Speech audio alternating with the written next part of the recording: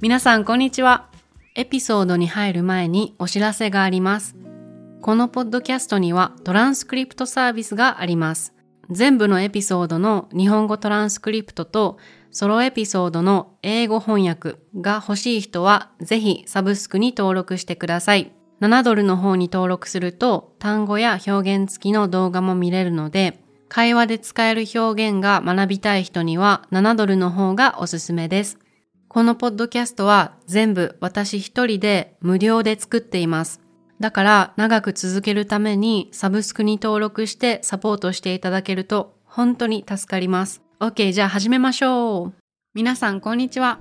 今日はさゆりセイングのさゆりさんと日本の変な文化、風習について話しました。風習っていうのは、簡単に言うと習慣のことですね。その地域の人が昔からしていることです。例えば日本では昔からみんなお米を食べますよね。これも日本の風習です。で、日本は結構変わっている国で、日本にしかない風習もあると思うし、海外の方がなんでって思うことも結構あると思います。私も海外の友達とか私の生徒さんによくなんで日本ではこういうことをするのって聞かれます。今日は高いレストランとかお寿司屋さんに行くと時々メニューに値段が書いていないこととか、日本の電車とか日本のお風呂文化についてさゆりさんと話しました。このエピソードを聞くと皆さんも日本についてもっと知れるかもしれません。今日も皆さんに楽しんでもらえたら嬉しいです。 OK、 じゃあ始めましょう。はい、皆さんこんにちは。今日はさゆりセイングのさゆりさんに来てもらいました。はい、よろしくお願いします。さゆりです。お願いします。はい。皆さんおなじみのさゆりさんと、久しぶりに話しますね。そうですね。いつだったっけ？なんか時々連絡を取ってるからいつ最後にこうやって話したかいつも忘れるんですけど、半年前そうですね。ぐらいかな？半年ぶりですね。そうですね。お元気でしたか？半年間。はい。元気です。ミクさんはどうですか？私もね、ぼちぼち、なんかゆっくり自分のペースでできるようになってきたかなっていうのはあります。なんかね、今年に入って結構スローダウンしてて、あんまり頑張りすぎないように、自分のペースで自分が楽しくやれるぐらいの、ペースでやってて、結構ね、余裕が、心に余裕があります、今。よかったですね。じゃあバランスが取れてきたという感じですか？そう。なんか、インドネシアに行って、その後オーストラリアに行ったんですけど、さゆりさんにもメッセージで言ったように、結構動物と触れ合いすぎて、今年。そう。なんか見たことない鳥とかね、オーストラリアいっぱいいるじゃないですか。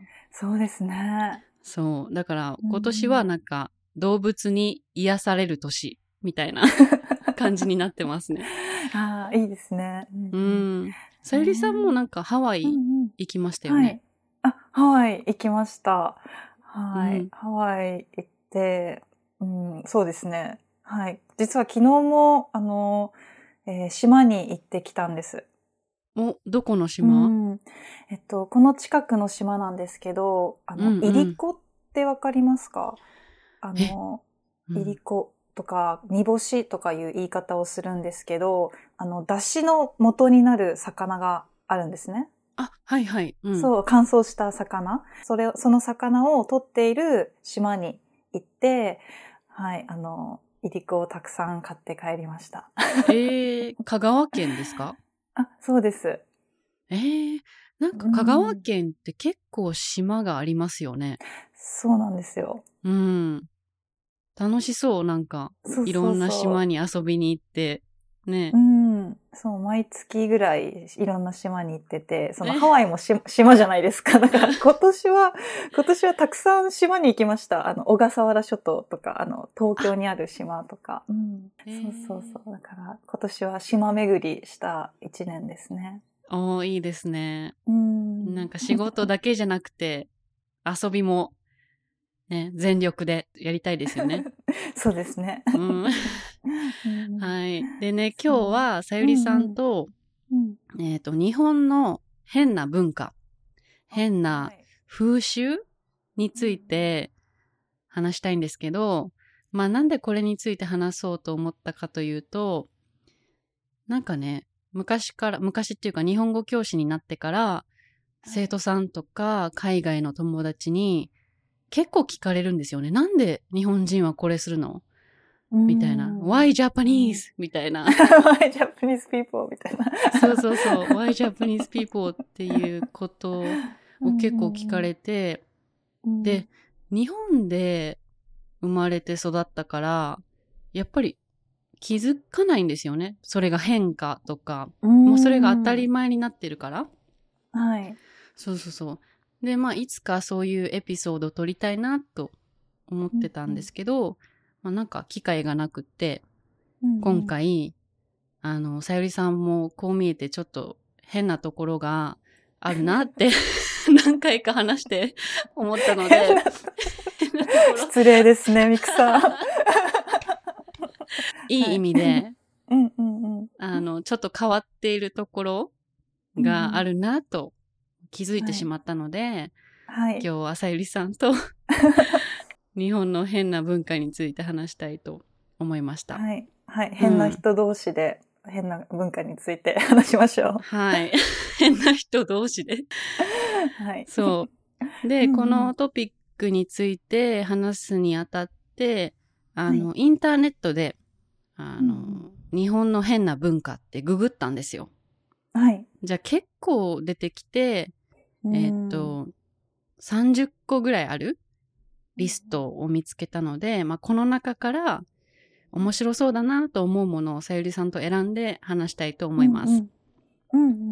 はい。やりましょう。どうですか？このリストを見て、確かに変だなって思ったことありますか？そうですね。一番は、時価っていう、そのお寿司屋さんとかに行くと値段が書いていないお店が結構多いですね。そうですね。怖い。ねえ。だって、レストランに入るまで、そういう時価があるって知らなくて入って、メニューを見て、値段が書いてなくて、時価だけ書いてたらめっちゃ焦りますよね。そうですね。しかも高級料理店だけじゃなくて、普通の居酒屋とかでも時々時価って書かれてることがありますよね。何回か見たことがありますね。絶対頼まないけど。でも、時価のものは多分美味しいんですよ。なぜかというと、その旬のものの場合が多いですね。定番メニューじゃない場合が多いです。そうですね。その季節で美味しいものですよね。その春だったらこれが美味しいっていうものが出されてるってことですよね。はい。だけど、聞くのはちょっと恥ずかしいし、怖いですよね。ですよね。なんか、いくらですかってちょっと聞くの恥ずかしいですよね。で、私たち日本人だったら、その時価っていう意味もわかるからメニュー開いて、時価って見たら、違うやつ選ぼうって思えるけど、もう海外の方が日本に来て、漢字わからなかったら、ね、選んでしまうかもしれないですよね。高いやつを。そうですね。字って、時間の字ですよね。時っていう。で、価は価格、値段の、価格の価ですね。はい。ちょっとここに書いておくので、皆さん、日本の高そうなお寿司屋さんとかに行くときは気をつけてください。そうですね。海外でそれはなかったかな。値段が書いて、でも、ありました？レストランとかはないけど、お土産屋さんとかに行って値段が書いてないことがありました。あ、そうなんですか。なんかモロッコに、モロッコに行った時に値段全然書いてなくて、なんかこれを買いたいって思った時に、そのお店の人がお客さんを見て値段を決めるっていうスタイル。そう。じゃあそれ時価じゃなくて眼価みたいな、顔の価格みたいな。そう。この人はアジア人ちょっとお金持ってそうだなって思ったら多分高めの値段にされるのかなって思うんですけど、それはあったけど、レストランで食事をするときは基本的に値段書いてますよね。そうですね。確かにちょっとそれは皆さん気をつけた方がいい。日本人でもこの時価は怖いです。そう。だからこの漢字がメニューに書かれてるときは、いくらかわからないから、ちょっと気をつけようって思った方がいいですね。そうですね。私も結構ね、面白いなって思ったのがあるんですけど、まず、海外から日本に帰って、初めに思うことは、電車が静か。確かに。そう。これはね、大阪を除いて、なんで関東の方がシーンってしてることが多いと思います。そうですか。そう。大阪の関西空港に帰ってきたときはそこまで静かだなって思わなかったんですけど、一回成田かなに、帰ってきて、で、そこから新幹線乗って帰ってきたんですけど、成田から、東京に行くまでの電車が、もうね、満員電車だけど、シーンってしてて。これは確かに変だなと思いました。誰も話していないし、あと、シーンとしているプラス、床にゴミとか埃がないですよね。めっちゃ綺麗。そう。そう。で、多分その時メキシコから帰ってきた時だったので、ギャップがすごかったんですよ。メキシコってもう本当になんかもう人生の話をね、電話で誰かとしてるのをめっちゃ大きい声で話したりしてて、なんか怒ってるのかなって思うぐらい大きい声で話してる人もいたので、そこから日本に帰ってきて、めっちゃ静かって思ったのを覚えています。これは結構、海外の友達によく言われますね。なんで日本人は満員電車、たくさん人がいる電車でもこんなに静かなのって。確かに静かですね。驚きます。そうですね。久しぶりに日本に帰ってくると気づきますよね。確かにちょっと変だなって。そうですね。そう。あともう一つ、電車関係で行くと、みんな電車で寝てるじゃないですか。朝だけじゃないな。常に。疲れていたら寝ますね。みんな寝てますよね。はい。寝てますね。そう。それはなかった。海外で。でも寝てても、スッと自分の息になったらみんな起きるじゃないですか。確かに。あれは何なんですかね。なんだろう、体内アラーム体の中にあるアラームがもう設定されてるのかなって思うぐらい、スッて起きますよね。起きますよね。すごい。効率のいい休み方ですね。でも、海外の人が見たら、まず、どんだけ日本人疲れてるのって思うと思うんですよ。なるほど。それか、まあ、こんなに電車で寝ても大丈夫なぐらい安全な国なんだなって思うかな。確かに。まあ、両方じゃないですかね。それか日本人は瞑想しているのかなみたいな。目をつぶって。瞑想はしていない。揺れを感じている。揺れを感じているみたいな。ねえ。そう。あとなんか、大人の人も、時々漫画を読んでたりするじゃないですか。ああ、確かに読んでますね。そうそう。それもなんか海外の友達に言われたのが、なんか子供はね、そういうコミックを読んだりするけど、大人であんまり電車で読まないよって言ってて、あ、そうなんだって思って。結構スマホで読んでる人いますよね。めっちゃ多い。そうそうそう。それもちょっと違うのかなと思いました。確かに。あと何があるかな。何かありますか？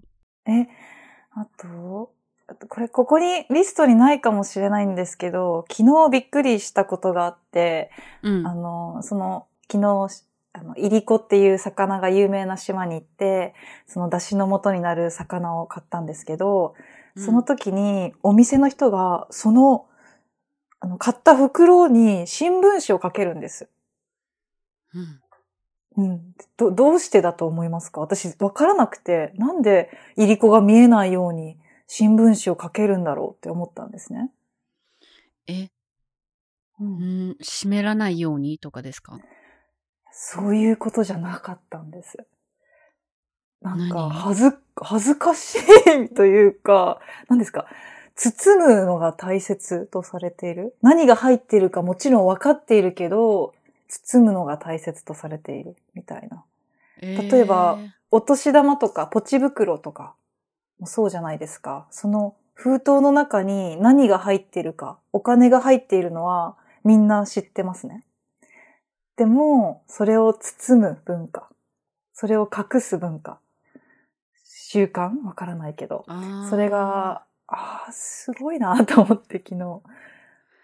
確かに。本もそうじゃないですか。電車でみんな本読むけど、カバーをするじゃないですか。日本人って。なんか何を読んでいるのか見られるのが恥ずかしいみたいな。そう。そうですね。本の表紙で、この人、こんな本読んでるんだって思われるのが嫌とかですかね。多分。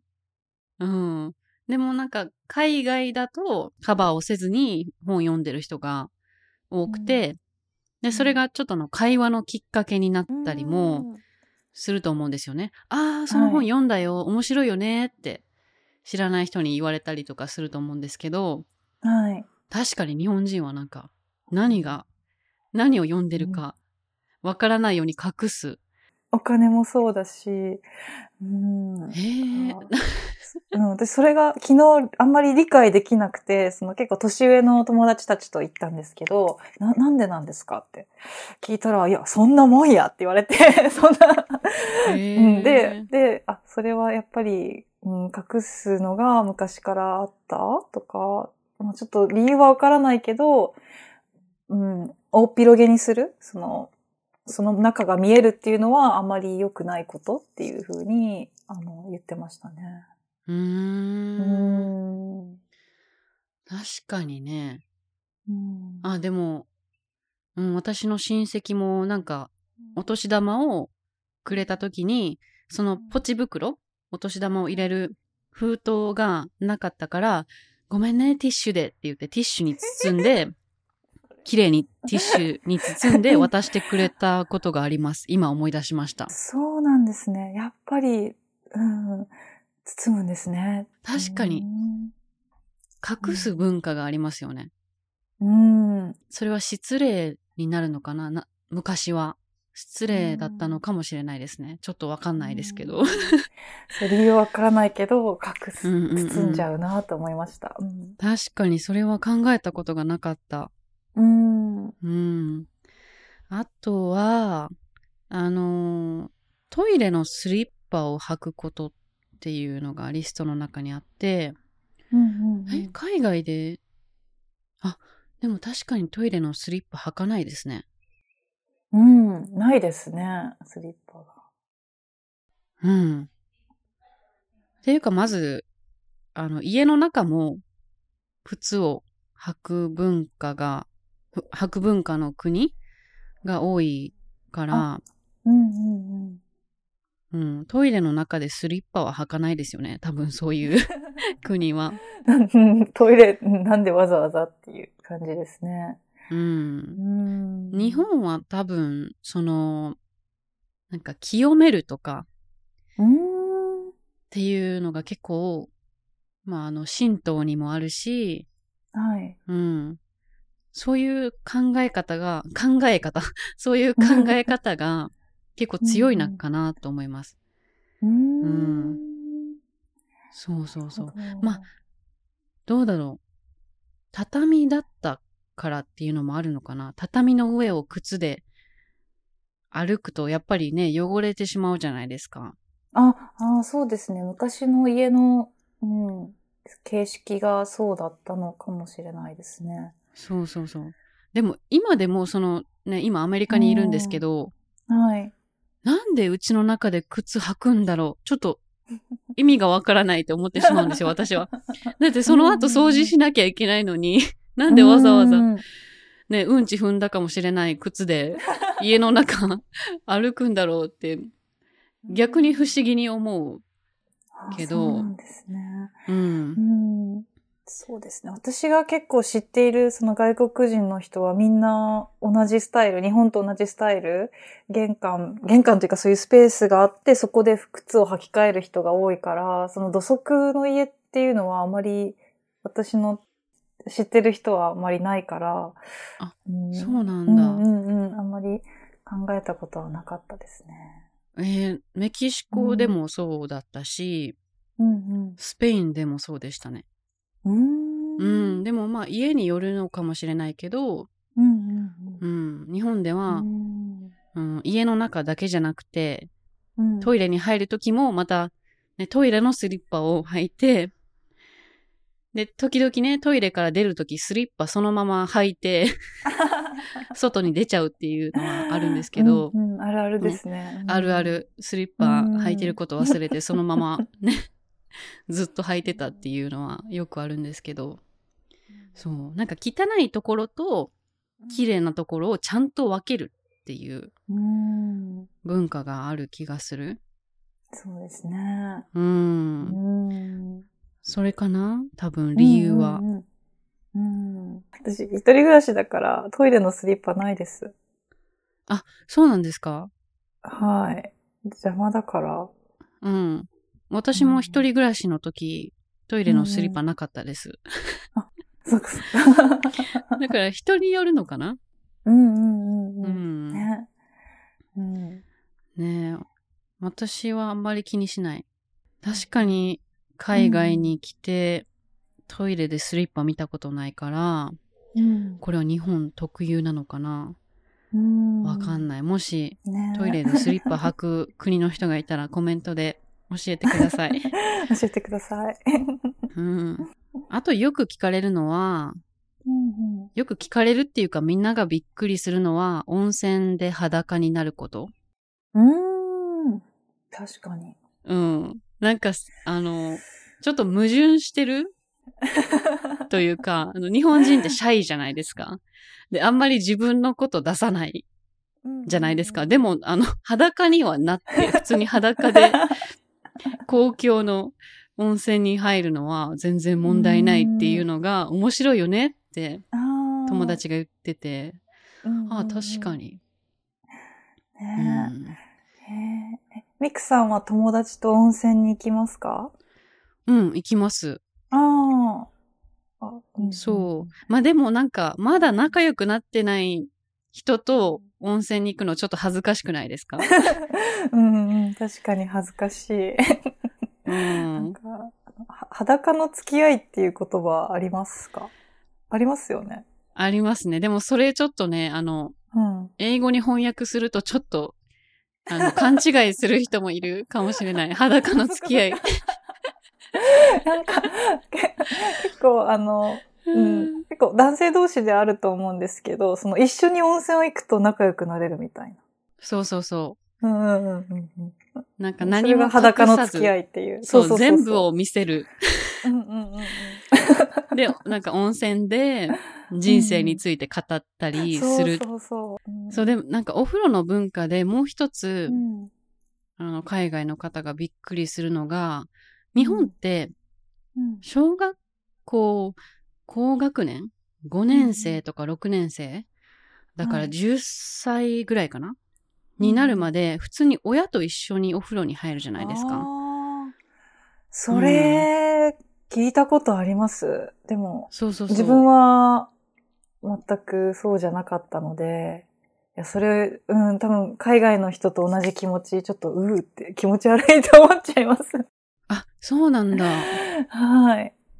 まあね、多分、同性の親だから私からするとお母さんとお風呂に入るのはもう普通だと思うんですけど、ね、異性の親、まあ私からするとお父さんとお風呂に入るっていうのは、まあ日本では普通だと思うんですよ。そんなに、おかしくはないことだと思いますね。そうそうそう。でもそれをね、海外の方に言うと、え？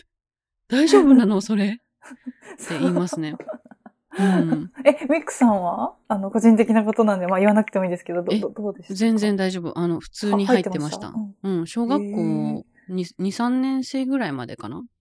入ってたと思う。そうなんですね。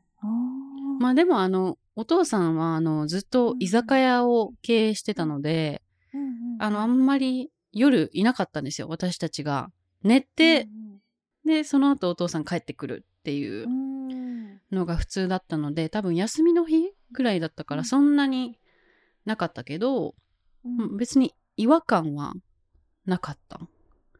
なんか変だなっていう気持ちはなかったかな。お母さんと普通に今もお風呂入りますよ、私。お風呂ですか？温泉じゃなくて？温泉じゃなくて、実家のお風呂に。実家そう、どんだけ広いお風呂なんですか？全然広くない。一人が、お風呂に浸かってる間に一人が洗う。で、交代して。っていうの普通に、しょうもない話をしながら、一緒にお風呂に入るのはあるから、なんかあんまり違和感ないけど、やっぱり海外の人からすると変ですよね、確かに。そうですね。私も母と温泉に行くことはあっても、同じ家のお風呂に入ろうとは思ったことはないです。そっかそっか。まあそれはちょっと特別かもしれない。わかんない。仲がいいんですね、すごい。仲がいいっていうかなんかちゃっちゃと入りたいときに、お母さんがお風呂に入ってるときにもうそのまま私も入ります。私も入るって言って。超仲良し。そうかな。なんかそれが普通。皆さん、今日も聞いてくれてありがとうございました。皆さんに一つお願いがあります。このポッドキャストを Apple Podcast で聞いてる人は、レビューを書いてもらえると嬉しいです。Spotify で聞いてる人は、星をつけて評価してもらえると嬉しいです。みんながレビューを書いてくれたら、たくさんの人にこのポッドキャストを聞いてもらえるようになります。このポッドキャストを他の日本語学習者におすすめしたいと思った人は Apple Podcast にレビューを書いてもらえると本当に助かります。よろしくお願いします。あと、この会話を聞いても全部わからない人はトランスクリプトサービスもあります。1ヶ月$7のサブスクに登録すると日本語のトランスクリプトだけじゃなくて、日本語の便利な表現とその英語翻訳付きの動画も見ることができます。だから、この会話で私たちが何を言ってるのか、動画を見ればほとんど全部わかります。あとはソロエピソードの全部の英語翻訳ももらえるので、ソロエピソードからもたくさん単語と文法が学べます。もし興味があったら1週間無料でフリートライアルがあるので試してみてください。リンクはショーノーツにあります。OK、最後まで聞いてくれてありがとう。じゃあまたね。